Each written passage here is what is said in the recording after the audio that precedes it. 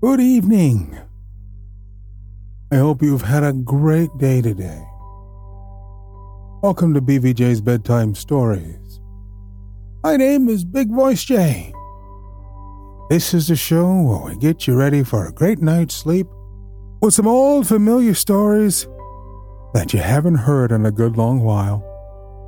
Links to tonight's stories are found at the website bedtimewithbvj.com. Tonight's story, The Forest Bride by Parker Fillmore. There once was a farmer who had 3 sons. One day when the boys were grown to manhood, he said to them, "My sons, high time that you are all married. Tomorrow I wish you to go out in search of brides." "But where shall we go?" the eldest son asked. "I have thought of that too," the father said. "Do each of you chop down a tree and then take the direction in which the fallen tree points. I'm sure that each of you, if you go far enough in that direction, will find a suitable bride." So the next day, the 3 sons chopped down trees. The oldest son's tree fell pointing north. "That suits me," he said, for he knew that to the north lay a farm where a very pretty girl lived. The tree of the second son, when it fell, pointed south. "That suits me," the second son declared, thinking of a girl that he had often danced with, who lived on a farm to the south. The youngest son's name was Vaco. When it fell, pointed straight to the forest. "Ha ha!" the older brothers laughed. "Vaco will have to go courting one of the wolf girls or one of the foxes." They meant by this that only animals lived in the forest, and they thought they were making a good joke at Vaco's expense. But Vaco said he was perfectly willing to take his chances and go where his tree pointed. The older brothers went gaily off and presented their suits to the 2 farmers whose daughters they admired. Vaco, too, started off with brave front, but after he had gone some distance in the forest, his courage began to ebb. "How can I find a bride?" he asked himself, "in a place where there are no human creatures at all?" Just then he came to a little hut. He pushed open the door and went in. It was empty. Sure, there was a little mouse sitting on the table, daintily combing her whiskers, but a mouse, of course, doesn't count. "There's nobody here," Vaco said aloud. The little mouse paused in her toilet and, turning toward him, said reproachfully, "Why, Vaco, I'm here." "But you don't count, you're only a mouse." "Of course I count," the little mouse declared. "But tell me, what were you hoping to find?" "I was hoping to find a sweetheart." The little mouse questioned him further, and Vaco told her the whole story of his brothers and the trees. "The 2 older ones are finding sweethearts easily enough," Vaco said. "But I don't see how I can off here in the forest, and it will shame me to have to go home and confess that I alone have failed." "Here, Vaco," the little mouse said. "Why don't you take me for your sweetheart?" Vaco laughed heartily. "But you're only a mouse. Who ever heard of a man having a mouse for a sweetheart?" The mouse shook her little head solemnly. "Take my word for it, Vaco. You could do much worse than have me for a sweetheart. Even if I am only a mouse, I can love you and be true to you." She was a dear, dainty little mouse, and as she sat looking up at Vaco with her little paws under her chin and her bright little eyes sparkling, Vaco liked her more and more. Then she sang Vaco a pretty little song, and the song cheered him so much that he forgot his disappointment at not finding a human sweetheart. And as he left her to go home, he said, "Very well, little mouse. I'll take you for my sweetheart." At that, the mouse made little squeaks of delight and she told him that she'd be true to him and wait for him no matter how long he was in returning. Well, the older brothers, when they got home, boasted loudly about their sweethearts. "Mine," said the oldest, "has the rosiest, reddest cheeks you ever saw. And mine," the second announced, "has long yellow hair." Vaco said nothing. "What's the matter, Vaco?" the older brothers asked him, laughing.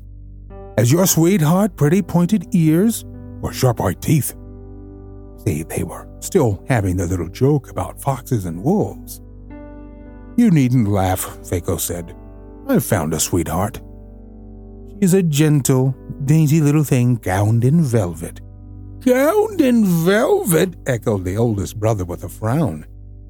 "Just like a princess," the second brother sneered. "Yes," Vaco repeated. "Gowned in velvet like a princess.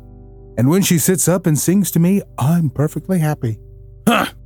grunted the older brothers, not at all pleased that Vaco should have so grand a sweetheart. "Well," said the old farmer after a few days, "now I should like to know what these sweethearts of yours are able to do. Have them each bake me a loaf of bread so that I can see whether they're good housewives." "Mine will be able to bake bread, I'm sure of that," the oldest brother declared boastfully. "So will mine," chorused the second brother.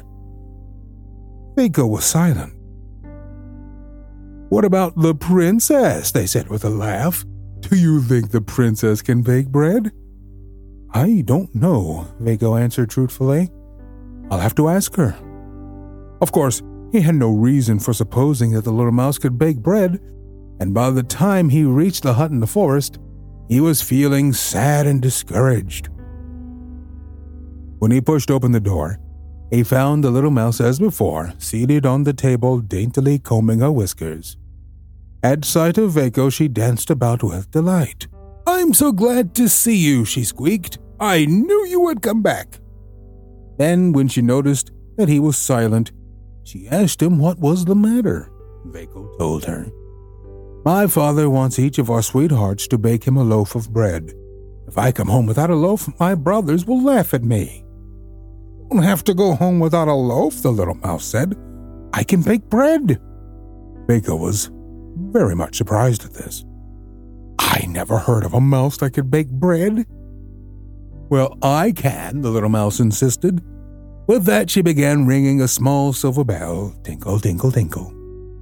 Instantly, there was the sound of hurrying footsteps, tiny scratchy footsteps, and hundreds of mice came running into the hut. The little princess mouse, sitting up very straight and dignified, said to them, "Each of you go fetch me a grain of the finest wheat." All the mice scampered quickly away, and soon returned one by one, each carrying a grain of the finest wheat. After that, it was no trick at all for the princess mouse to bake a beautiful loaf of wheaten bread. The next day, the three brothers presented their father the loaves of their sweethearts' baking. The oldest one had a loaf of rye bread. "Very good," the farmer said. "For hard-working people like us, rye bread is good." The loaf the second son had was made of barley. "Barley bread is also good," the farmer said. But when Vaco presented his loaf of beautiful wheaten bread, his father cried out, "What? White bread? Ah, Vaco now must have a sweetheart of wealth." "Of course," the older brother sneered. "Didn't he tell us she was a princess?" "Say, Vaco, when a princess wants fine white flour, how does she get it?" Vaco answered simply. "She rings a little silver bell, and when her servants come in, she tells them to bring her grains of the finest wheat." At this, the older brothers nearly exploded with envy until their father had to reprove them. There, he said. "Don't grudge the boy his good luck. Each girl has baked the loaf she knows how to make, and each in her own way will probably make a good wife.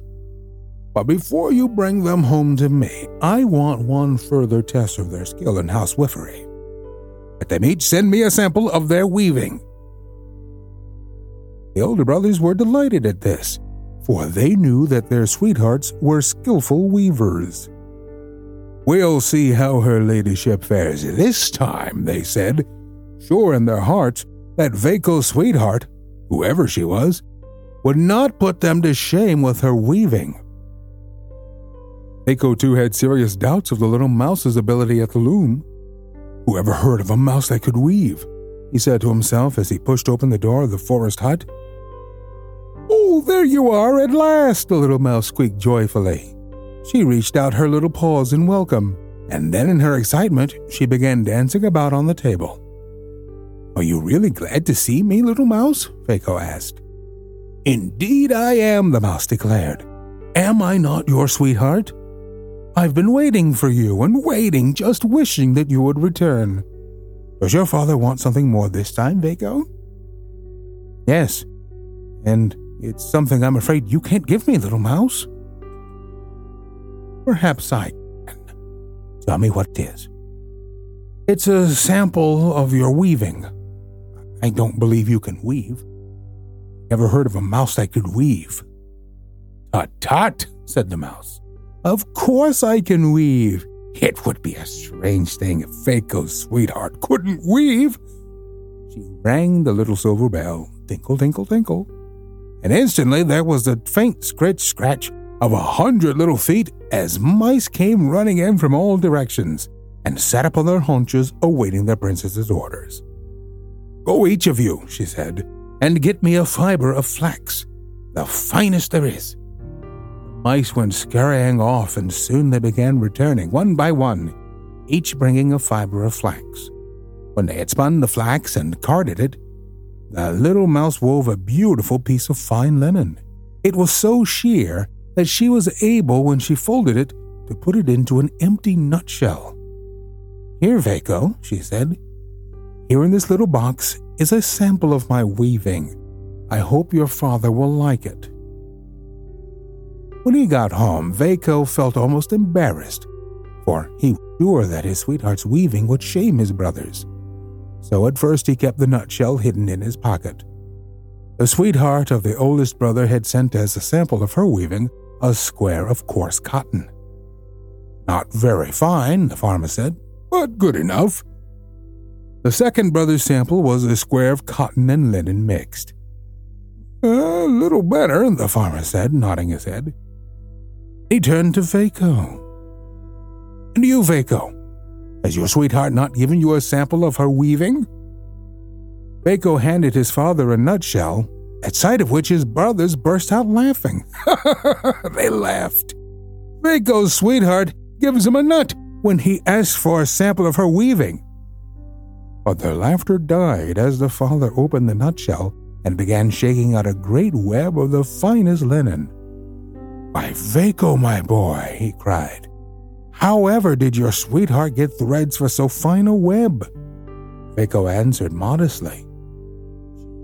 Rang a silver bell and ordered her servants to bring her in fibers of finest flax. Did so, and after they had spun the flax and carded it, my sweetheart wove the web you see. "Wonderful," gasped the farmer. "I have never known such a weaver. The other girls will be all right for farmers' wives, but Vaco's sweetheart might be a princess. Well," concluded the farmer, "it's time that you all brought your sweethearts home. I want to see them with my own eyes. Suppose you bring them tomorrow." "She's a good little mouse, and I'm very fond of her," Vaco thought to himself as he went out to the forest. "Brothers will certainly laugh when they find out she's only a mouse. Well, I don't care if they do laugh. She's been a good little sweetheart to me, and I'm not going to be ashamed of her." So when he got to the hut, he told the little mouse at once that his father wanted to see her. The little mouse was greatly excited.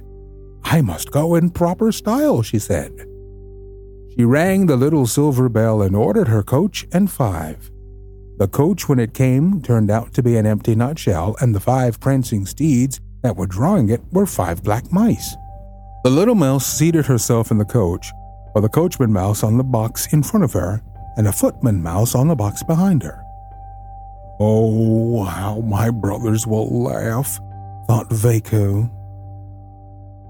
But he didn't laugh. He walked beside the coach and told the little mouse not to be frightened, that he would take good care of her. His father, he told her, was a gentle old man and would be kind to her. When they left the forest, they came to a river, which was spanned by a footbridge. Just as Vaco and the nutshell coach had reached the middle of the bridge, a man met them coming from the opposite direction. "Mercy me!" the man exclaimed as he caught sight of the strange little coach that was rolling along beside Vaco. "What's that?" He stooped down and looked, and then, with a loud laugh, he put out his foot and pushed the coach. Little Mouse, her servants, and her 5 prancing steeds all off the bridge and into the water below. "What have you done? What have you done?" Vaco cried. "You've drowned my poor little sweetheart." The man, thinking Vaco was crazy, hurried away. Vaco, with tears in his eyes, looked down into the water. "You poor little mouse," he said. "How sorry I am that you drowned. You are a faithful, loving sweetheart, and now that you are gone, I know now how much I loved you." As he spoke, he saw a beautiful coach of gold, drawn by 5 glossy horses, go up the far bank of the river. A coachman in gold lace held the reins, and a footman in pointed cap sat up stiffly behind. The most beautiful girl in the world was seated in the coach. Her skin was as red as a berry and as white as snow. Her long golden hair gleamed with jewels, and she was dressed in pearly velvet. She beckoned to Vaco, and when he came close, she said, "Won't you come sit beside me?" "Me?" Vaco stammered, too dazed to think. The beautiful creature smiled. "You are not ashamed to have me for a sweetheart when I was a mouse," she said. "And surely now that I am a princess again, you won't desert me." "A mouse?" Vaco gasped. "Were you the little mouse?" The princess nodded. "Yes. I was a little mouse under an evil enchantment which could never have been broken if you had not taken me for a sweetheart, and if another human being had not drowned me. Now the enchantment is broken forever. So come, we will go to your father, and after he has given us his blessing, we will get married and go home to my kingdom." And that's exactly what they did. They drove at once to the farmer's house, and when Vaco's father and his brothers' sweethearts saw the princess's coach stopping at their gate, they all came out bowing and scraping to see what such grand folk could want of them. "Father," Vaco cried, "don't you know me?" The farmer stopped bowing long enough to look up. My soul," he cried, "it's our Vaco." "Yes, Father. I'm Vaco, and this is the princess that I'm going to marry." "A princess, did you say, Vaco? Mercy me, where did my boy find such a princess?" "Out in the forest, where my tree pointed." Well, the farmer said. "Where your tree pointed? I've always heard that was a good way to find a bride." The older brothers shook their heads gloomily and muttered, "Just our luck. If only our trees had pointed to the forest, we too should have found princesses instead of plain country wenches." But they were wrong. It wasn't because his tree pointed to the forest that Vaco got the princess. It was because he was so simple and good that he was kind even to a little mouse. Well, after they had got the farmer's blessing, they rode home to the princess's kingdom, were married, and they were happy as they should have been, for they were good, true to each other, and they loved each other dearly. And that old saying isn't true. Nice guys don't finish last. In fact, they're the ones with real staying power, because those are the ones that you want to have around you. Think about it. In your workplace, don't you have someone who you just smile a little bit more once you know they've made it in for the day? Doesn't matter what job it is. Could be from the stuffiest office to the hottest factory. At least in all my jobs I've had, You always know, it's like, oh man, it's going to be a good day. Guy showed up. He's here. And they just bring so much more to the table, to the work experience. They may make the day go by faster, or may make an experience just a little bit better for you. So what do we learn from little Vaco here? Be a good dude, even though you are faced with opposition from your friends and your family. But if your heart is true, you too can win the heart of a princess. You two can be good to each other for the rest of your lives. Much easier to be good than to be bad anyway. So I always thought it was. You know what else is good? Spreading the word about this podcast. Be sure to give us a good old review inside of iTunes, because iTunes likes good reviews.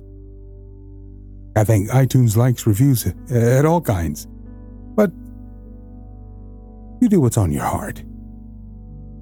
And I thank you for thinking of us, just for writing a review. Appreciate you. And if you have a story you'd like me to read, email me, please, bigvoicej@gmail.com. Thank you so much for listening. Good night. Diamond Club hopes you have enjoyed this program.